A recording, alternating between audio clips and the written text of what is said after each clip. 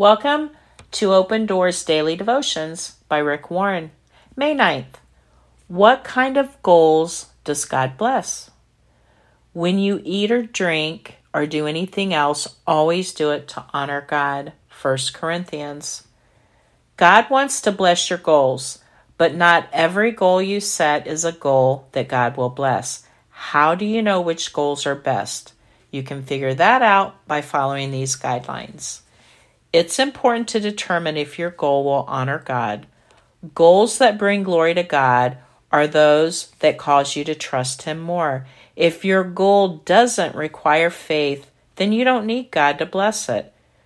You just need to get to work. If you want God's blessing, you need a faith-based goal because the Bible says, without faith, it is impossible to please God.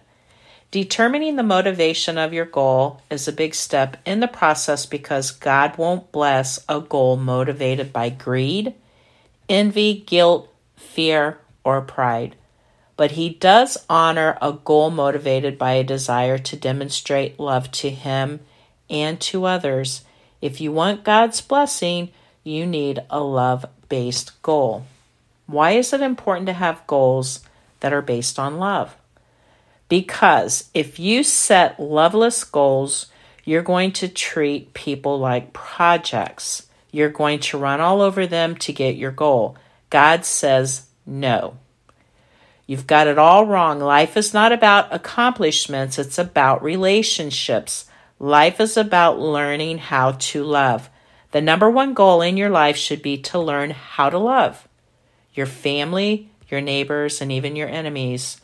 That makes you more like God because God is love.